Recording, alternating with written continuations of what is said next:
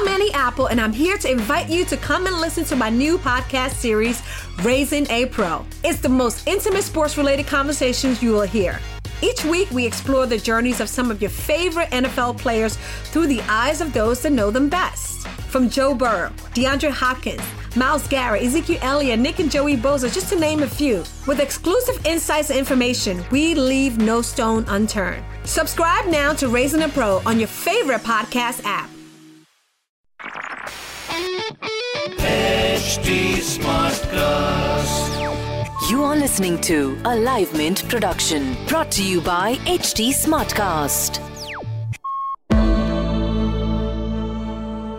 Hello and a very warm welcome to everybody. I am Shrija Agrawal and you are watching yet another episode of Startup Diaries. With me is a very special guest today. With me is Ambarish Murthy, who is a co-founder and CEO of Pepperfry. Ambarish, thank you for talking to us. Thanks. Last time when I spoke with you to now, things have really changed. And it's really so interesting when you started. You really were going through this capital constrained environment. Yeah.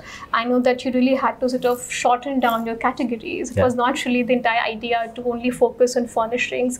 You also doing jewelry and other categories then. But because capital was constrained, you sort of decided to only focus not on only the constraint of capital, but other factors. Yeah. And now you are in a situation where capital literally is free. One can at least say that, and entrepreneurs are kind of living in that notion that, the super abundant capital. I want to understand from you, Ambarish, and when I spoke to quite a few people that I'm interviewing Ambarish and how do you define Ambarish from VCs, they all had something to say. It's a very pragmatic entrepreneur. So first, you have quite a bit of reputation, I must say this. Thank you very much. And what does it really mean that, to be building out an organization or a company in 2019? I'll start with actually explaining the choices that we made when we started off, right? So I started in 2011, end of 2011.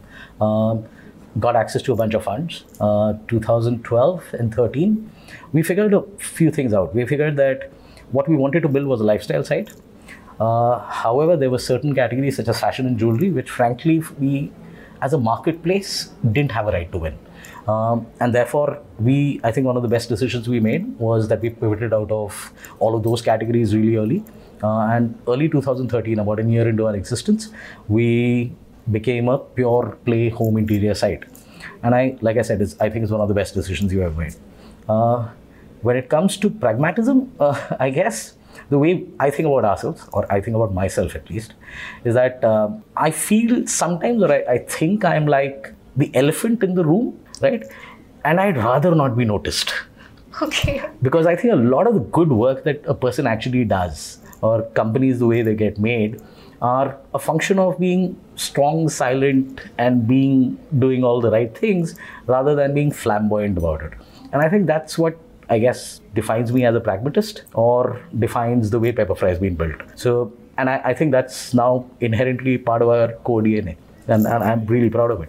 It's interesting you mentioned about this fact about, trying to be the elephant, especially in this time. Yeah. But is it a good strategy really? Because, when you speak to VCs, they also say that the quality of the founder is also being judged at how much capital he or she can attract. I actually think I have a slightly different viewpoint on this. My viewpoint is any business should raise the capital that it requires, not the capital that somebody is willing to give it. And there is a big difference between the two. As we built Pepperfry, both my co-founder Ashish and I, we always wanted to just raise the amount of capital that we required as a business. Now, fundamentally, when you're a business which has great unit economics, you keep your cost structures low, the capital that you require or don't require tends to be lesser. I would be very wary of going and raising a bunch of capital just to make a vanity point, because I really don't think vanity points hold in the longer term. It's like this. Eventually, value of a company is in the eyes of, I think, the public markets. It's where, 1 million people who buy your stock, they price your stock in a particular manner. And I think, therefore, it's the duty of a company to ensure that it delivers great valuations by virtue of actually delivering great value.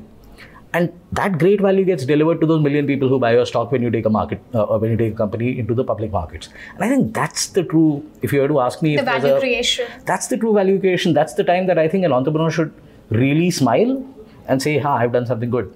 So that's still the preferred exit option for you? Yes, it is. Eventually. Okay. Yeah. Talking really about, you said about being frugal and not necessarily going over the top, even if capital is too freely available, and the fact that you really have this entrepreneur one kind of streak in you, that you would rather go for a public listing and have the perception in the mind of the public. Now, there seems to be quite a few challenges also, in the terms of macros. We're going through not necessarily a great economic environment.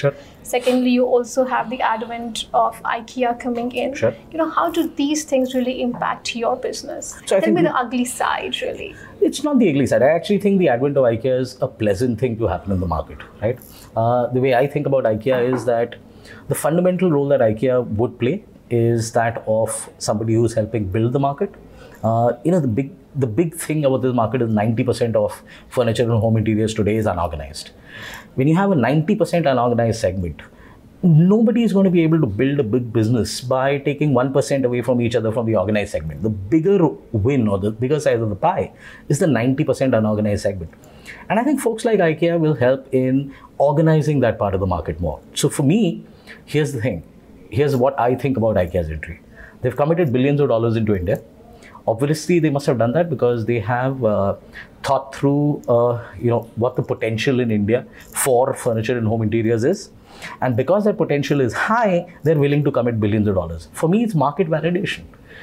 And the good news through all of this is, if you were to see Pepperfry through everything that's happened over the last 3-4 years, despite whatever economic slowdown, we grow like a rocket ship.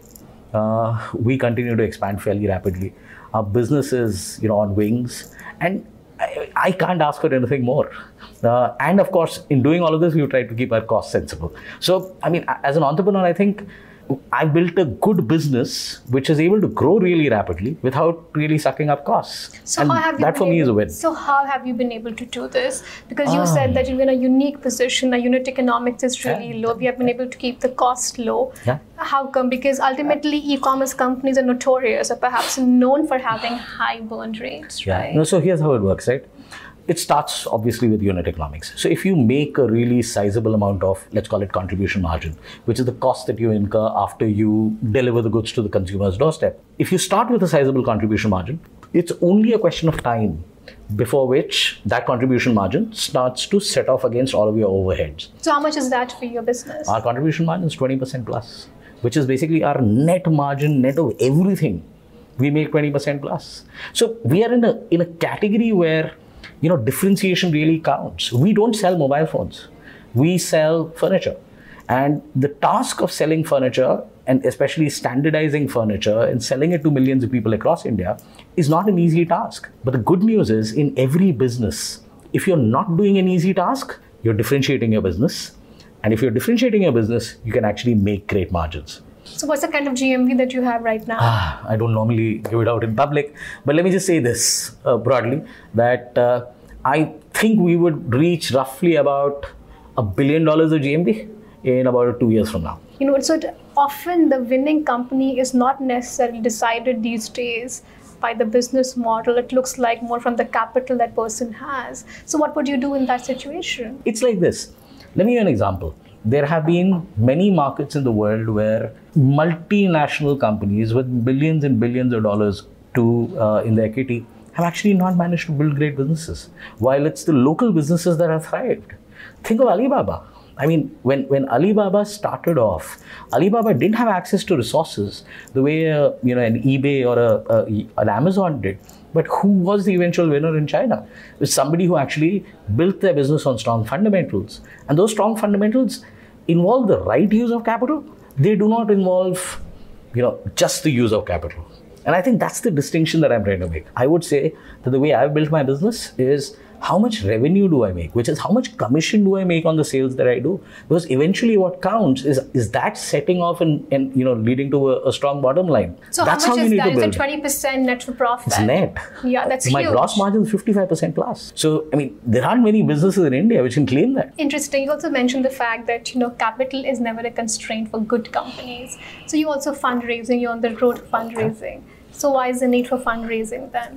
No, I think it's always a validation from the market on the pricing of a round, right?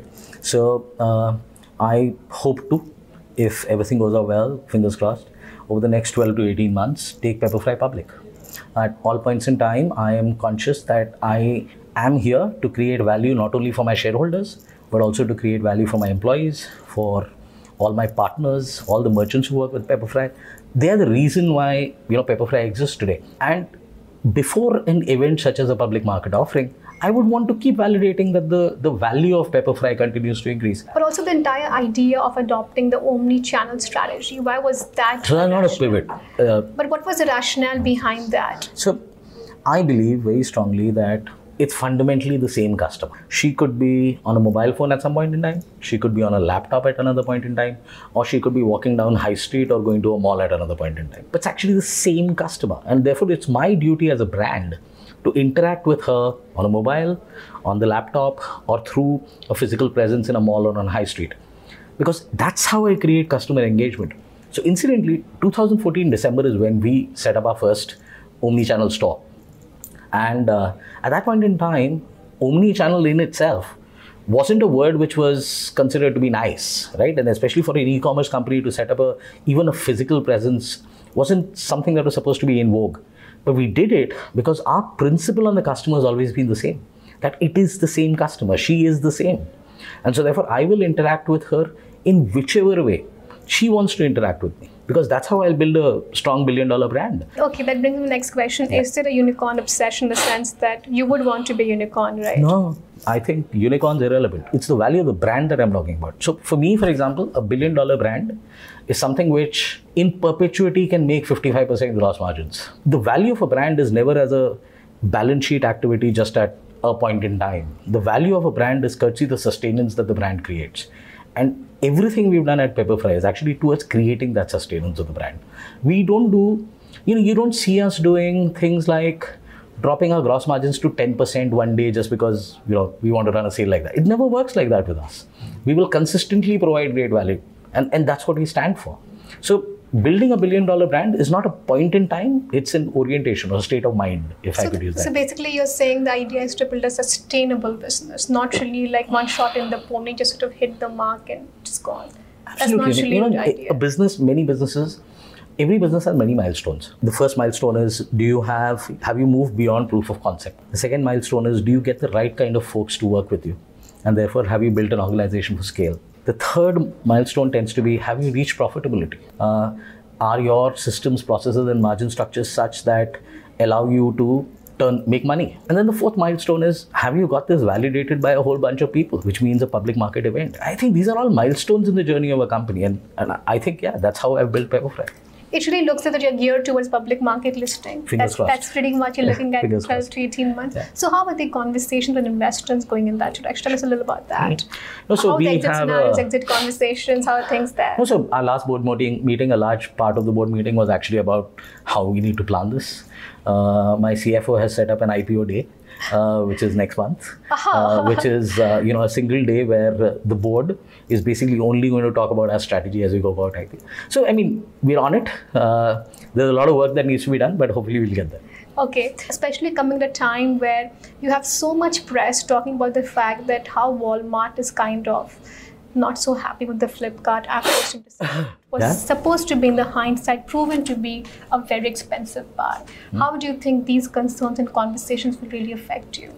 No, I think that's the interesting piece, right? When you think about your audience being as public market investors, normally the things that affect them tend to be fundamentally the mathematics of your business, which is how does your P&L look, how does your balance sheet look, and have you shown sustained track records of P&L and balance sheet activity which are positive in nature. And I think therefore their decisions related to the values of a company or value of a company relate more to how the company is doing rather than the buzz around a space and so on.